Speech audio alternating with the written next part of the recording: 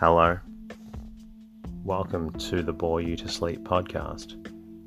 The podcast that will hopefully help you get to sleep. I am going to read an open source book, one that is not particularly interesting, but one that is hopefully boring enough to get you to sleep. Tonight's reading comes from Handbook on Cheese Making, written by Geo E. Newell and published by the Michigan Dairyman. This book looks at the manufacture of cheese during the 1800s. It's more about the process and the equipment involved, so rest assured, it should not make you hungry. My name is Teddy, and I aim to help people everywhere get a good night's rest. Sleep is so important, and my mission is to help you get the rest that you need. The podcast is designed to play in the background while you slowly fall asleep. Thank you to everyone who shared their words of gratitude with me during the week. Firstly, a huge thank you to the new patrons that are supporting the show on Patreon. Alice Rhodes, Enid Sorkowitz, Steve Layden. Your monthly support with a financial contribution is truly appreciated and allows me to bring out more episodes for those who need them. Thank you, as always, to all Spotify listeners for continuing to respond to the Q&A. For everybody who listens on Audible, Dennis Linux, thank you for your review. Playing episodes at a slower speed with lower volume sounds like a great idea. S. Percival Simmons, thank you for your kind review on Audible, and I'm glad you keep returning to Bore You to Sleep. iTunes listeners from the US, Michael from Virginia, aka Hands Off DJ. Thanks for not being able to complete an episode. From the UAE, it is Joe Mama. I'm glad you're already bored by the introduction. DB Pogue, thank you for never making it to the end of a story. And finally, thank you to everyone who wrote in through the website. Tharana, thank you for being a long-time listener of the show. I hope all is well in Thailand. Leo, thank you for some of your suggestions for topics such as science and nature. Anna from Portugal, what an amazing message to receive from you. I'm so glad the podcast has helped in such a profound way, and thank you also for your suggestions. And finally, Riley, to have this podcast support you while in a military environment and surroundings is an amazing compliment. And as always, thank you to all existing patrons and sponsors, as well as everyone who took the time to send a message or leave a review during the week. My goal is to keep this podcast free to allow access for everybody. If you find the podcast beneficial, one small way to help is to share the podcast with a friend and leave a review in your podcast app. Even one sentence helps out. If you would like to become a sponsor or patron, please visit boreyoutosleep.com, where you can support the podcast. Whether it's $1 or $5, every bit of your contribution allows me to bring out more episodes for those who need them. You can always say hello at boreyoutosleep.com or Instagram at boreyoutosleep. In the meantime, lie back, relax, and enjoy the readings. Handbook on Cheese Making by Geo E. Newell. Published by the Michigan Dairyman, Grand Rapids. Preface. This little work on cheese manufacture is inscribed to makers, dealers, and consumers, in the hope that its careful perusal may be of aid to one and all. The prestige that American cheese holds in the markets of the world has been threatened from many quarters, but we who inaugurated the cheddar system on this side of the Atlantic are not prepared to succumb to competition, however sharp, or to prejudice, however strong.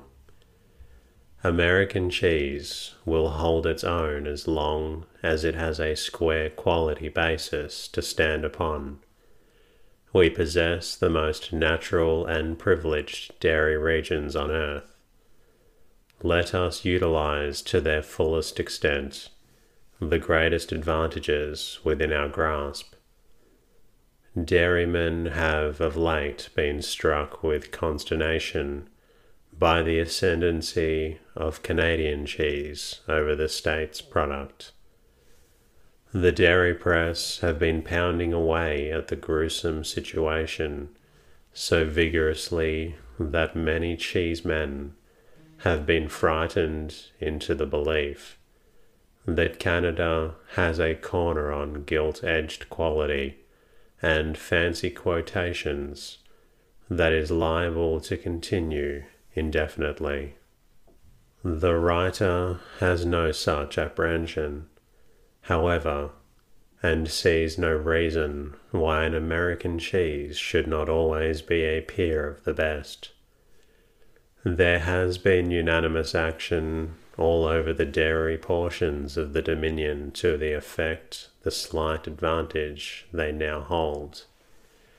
If, in a strenuous endeavour to improve the product, our friends across the border have succeeded, and at the same time have stimulated us to a like movement, then thanks be to them.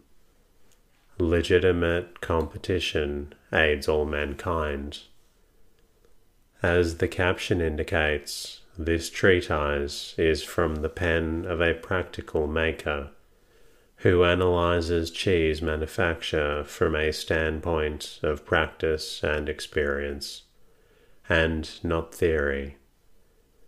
In elucidating to my readers the fundamental and collateral fabric of milk manufacture, I write from the desk of a cheese factory with milk, utensils, and product, under my immediate and daily supervision.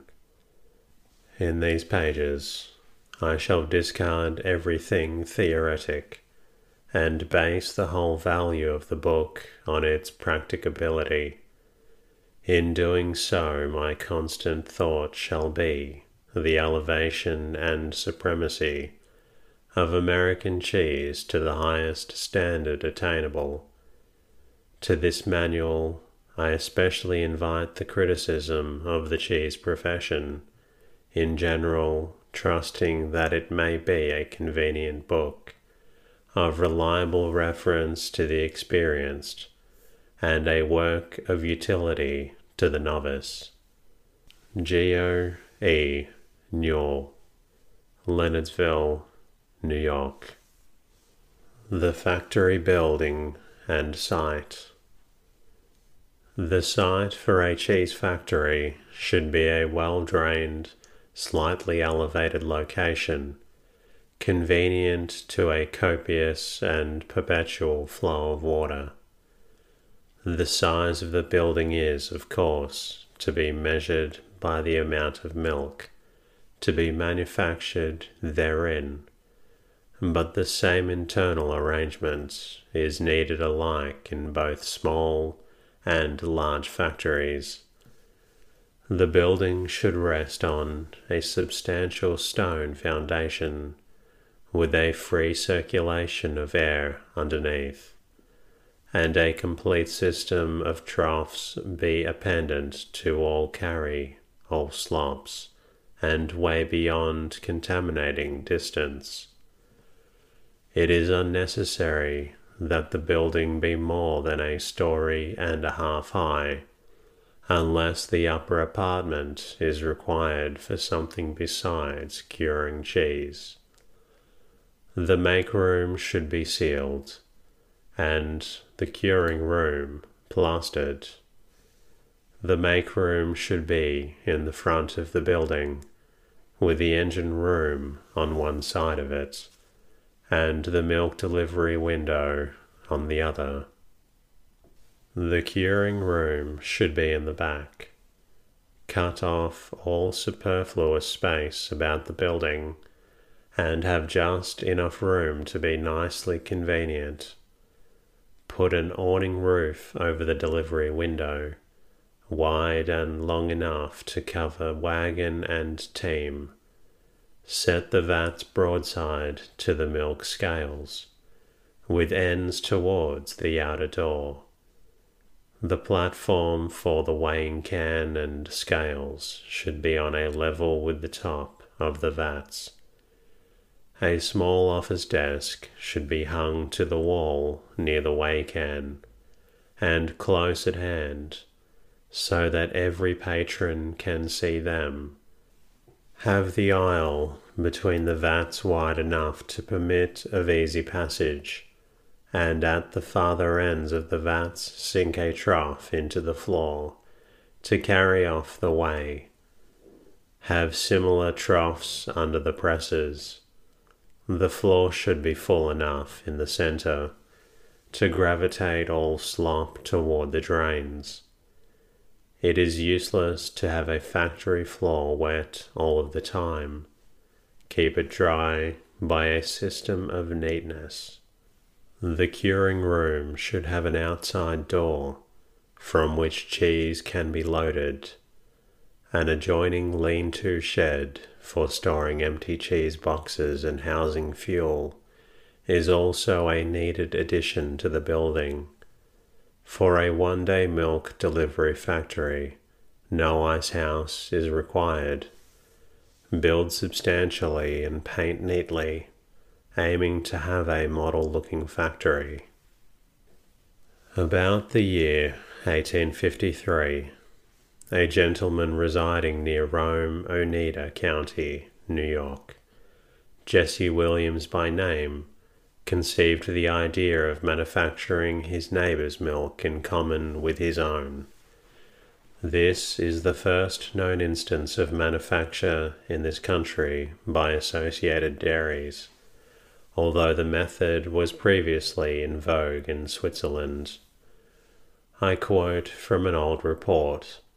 It required a long time to create the demand which now exists in England for American cheese, and to Herkimer County, New York, belongs the credit of creating it and securing the trade. It was mainly effected by bringing a high degree of skill to bear upon the manufacture generally, thus producing not only a good article, but uniformly good, or as near uniform as is possible, when made in different families. Cheese had been sent abroad in small amounts for many years, but when once by good quality and uniformity it had secured a firm foothold, the amount exported increased with astonishing rapidity. By gradual growth, it had come to 9 million pounds in 1859, and in 1860 it amounted to 23 millions, in 1861 to 40 millions, and the demand and supply have steadily increased ever since.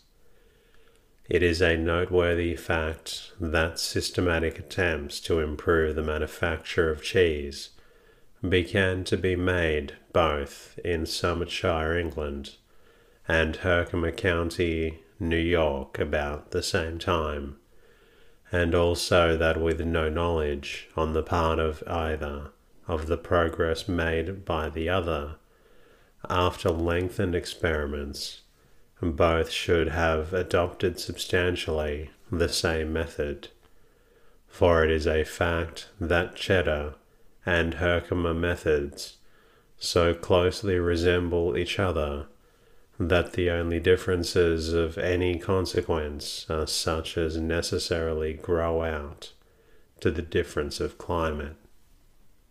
Their process differs from most methods mainly in two particulars.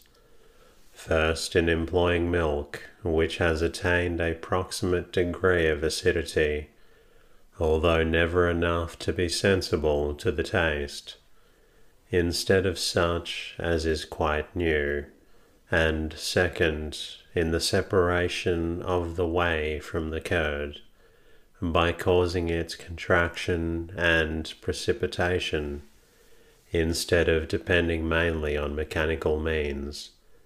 The improvements thus introduced within a comparatively recent period have resulted in several important advantages. First, a material reduction of labor. Second, the production of a larger amount and a better quality of cheese from a given quantity of milk. And lastly, the cheese made by this method requires less time for the ripening process, and thus is sooner ready for the market. A boiler of moderate capacity, with fittings complete, milk vats with steam pipes and connections, patent galvanized iron cheese hoops, a gang press, whey can with large gate, milk conductor to convey the lacteal fluid from the whey can to the cloth strainer over the vat, common-sized scales that will weigh at least 600 pounds, a small-sized scale for weighing cheese, 2 curd knives, one with horizontal and the other with perpendicular blades, large wheel with crank and endless rope for hoisting milk, 2 stone rennet jars of capacity of 10 gallons each, 2 thermometers, one for the make and the other for the curing room, jar for keeping and a twine, siphon and tin strainer for drawing whey from the vat, a self-salting curd mill. A curd mill is now indispensable to a factory, and a self-salting one is indispensable where only one man is employed.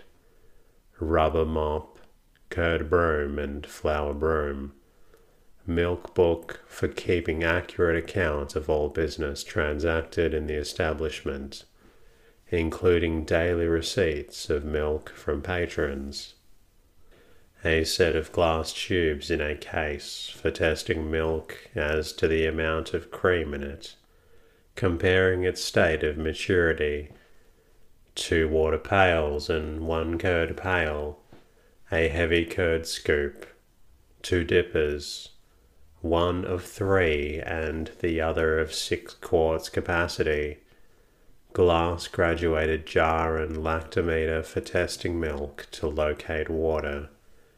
Be sure and purchase a lactometer gauged for trying milk at 80 degrees Fahrenheit, many being gauged for 60 degrees Fahrenheit, and of little use in hot weather unless you have ice handy to chill the milk. Designed for the test, stencils, case and brush, for dating cheese and branding boxes, tin funnel for conveying whey from the vat to the outside tank, curd rake for agitating the product when cooking, a cheese trier. A curd sink is not now strictly essential, although some makers still prefer to use one. In glancing over the above list, we will mention some of the articles that can be supplemented by utensils of a more primitive and cheaper make.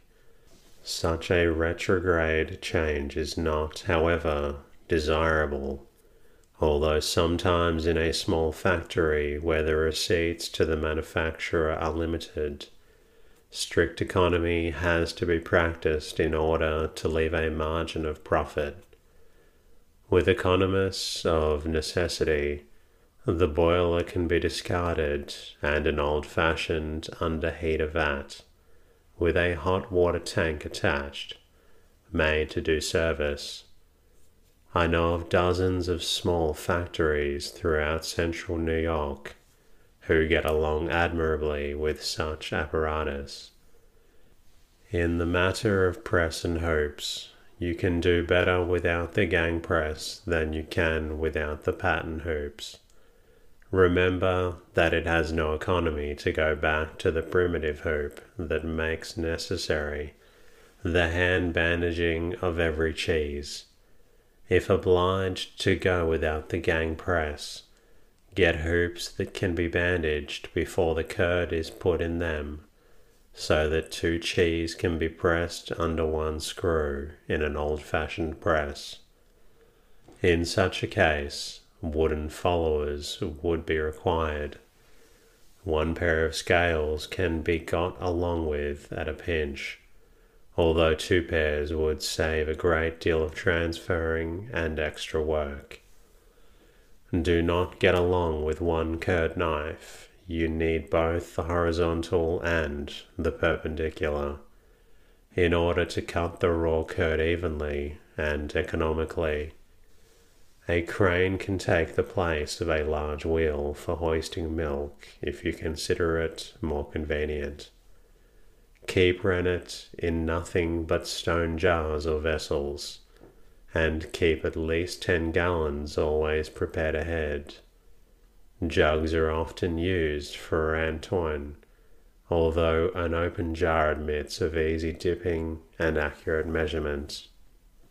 Have your tinner make you a long narrow gill cup, to which should be salted an upright 6-inch handle with a shepherd's crook in the end. Use the cup for measuring out the colouring. The long handle, which can be hung by the crook on the inside of the jar, precludes soiling the hands, clothing and floor with the scarlet dye.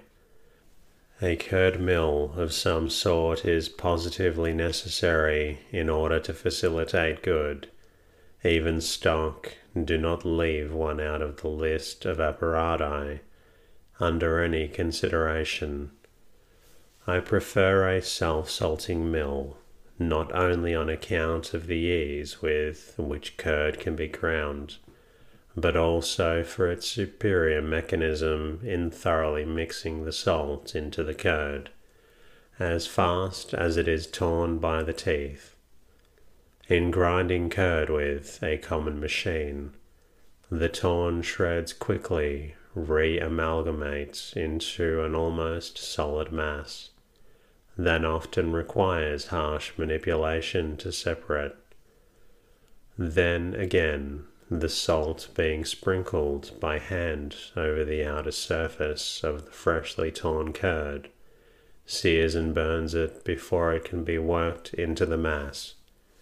With a self-salter, the saline condiment is equally distributed through all parts at the proper limit of acid formation, thus preventing the curd from packing solidly and making the quality even and fine. If the milk you have in your vat is mature, or in other words, slightly tending towards sour, heat it as rapidly as possible when preparing for the application of rennet. In the cool extremes of the season, heat milk to 86 degrees Fahrenheit, and in warm weather to 85 degrees, before rennet is applied. If the milk is all right as to sweetness, as the bulk of milk is, heat it up to the desired point gradually, stirring it gently at frequent intervals with a long-handled dipper. You stir for the purpose of keeping down the cream, and evenly distributing the warmth that is permeating the lacteal mass. You stir it with great gentleness and care, because milk globules are eggs in miniature, and like their large relatives of biped production, they must be handled with care. If you wish to heat to 85 degrees and have an underheater vat or fire flue beneath the milk, withdraw the fire before it has quite reached that point, as the after warmth will carry it up a degree or two. Be perfectly precise in all such little points, for on them hinge big results. With milk in normal condition as to maturity, standing at a temperature of 85 degrees in both ends of the vat, and with no cream visible on the surface, you are ready to take another step in the course of manufacture. If coloured cheese are desired, now apply Antoine sufficient to give a rich golden hue. Know exactly by experiment its strength as a dye. Always know the quantity of milk to a pound and portion out accurately.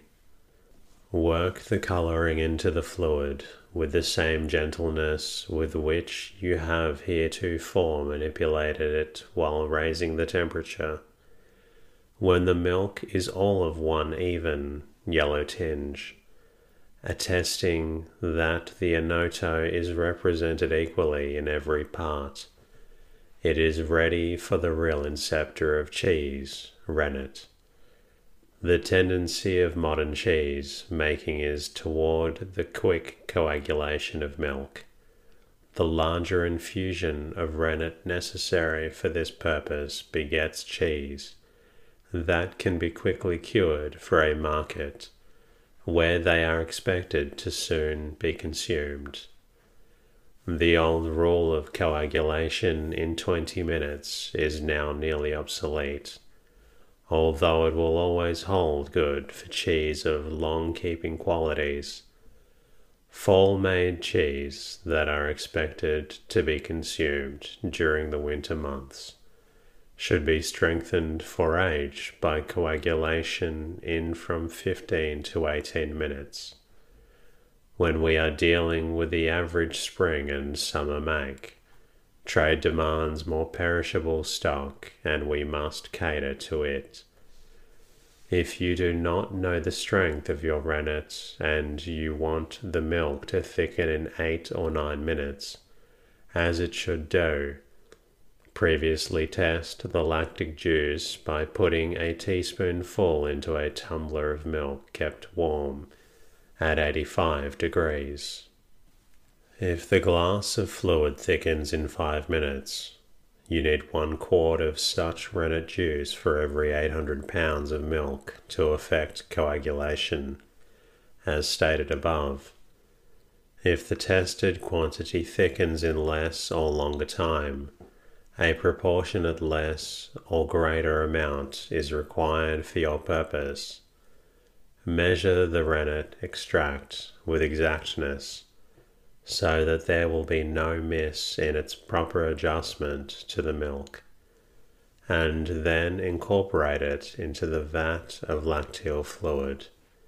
In infusing it into the milk structure, manipulate your dipper with the same caution that has characterized your former attitude toward the fragility constructed fluid under your hand. After stirring for 5 minutes, withdraw the dipper and let the surface of the milk come to a calm. Then pass the bottom of the empty dipper lightly over the vat to drive back any particles of cream that may be struggling to the surface. The milk will soon begin to roll up in the wake of the tin utensil in your hand in a rapidly thickening wave. Immediately withdraw the dipper, for the rennet has accomplished its mission. Turning to your vat cover, stretch it tightly over the fermenting milk. The cover mentioned should consist of a strip of canvas cloth or sheeting, running the entire length of the vat and lapping slightly over its width. The cloth should be tacked to lath or other light wooden strips. The width of the vat and the supports should be about 2 feet apart. When not in use, the cover can be rolled up like a section of carpeting and is not at all awkward to handle. Place the cover in a closed form on one end of the vat and, unrolling it as fast as you walk, you can stretch it to the other end in half a minute, thus keeping your milk snug and close. I prefer to use such a cover every day during the season, and they are indispensable in spring and fall. Without some such device, the crust of the rapidly forming curd is chilled, retarding the action of the rennet, and the temperature of the whole mass is perceptibly lowered, which is not only undesirable, but positively detrimental to the natural and perfect formation of cheese. In the course of 20 or 30 minutes after coagulation, examine your crude cheese material and see if it is ready to cut up. Thrust the forefinger into the mass, and if the curd will split cleanly in front of it, it is ready for the knives. Milk should stand for about 45 minutes after the infusion of rennet before it is cut. But if the milk is very mature in quality, rennet will act on the casein more spontaneously. It may be firm enough to cut before that time, if, in such a case, the same amount of time the rennet had previously acted slowly on a proportionate quantity of milk. You can at once consider the quick action as a fair warning from nature that you must scald your curd in haste to keep ahead of the swiftly multiplying acid germs. As previously stated, as soon as the curd mass will cleave brittly over the finger, prepare your knives. First pick up the one with horizontal blade, and hold it in a second in hot water. This will warm the steel so that it will not chill the curd. Cut the mass lengthwise, turning corners deftly without lifting the instrumental once until you are through. Then lay this knife aside, for its work is done. Insert the perpendicular knife, also in hot water, and with it cut the curd first crosswise, then lengthwise, then crosswise again, being sure to lap over the course of each cut. The curd is now in small cubes that are fast discharging whey from their several cellular system. They gravitate toward the bottom of the vat. If the curd has been cleft by the blades, gently and with great care, the rising whey has a clear greenish cast, attesting that it is freed from most of the albuminous substances of the milk, and will render a good ratio to the patrons. If the milk was mature, or too much rennet was incorporated with perfectly sweet milk, the whey will separate from the solids very rapidly. In either case, it wants an immediate application of heat after cutting. Curd from fairly good milk, with a proper infusion of rennet, should stand for a few moments after cutting before heat is turned on.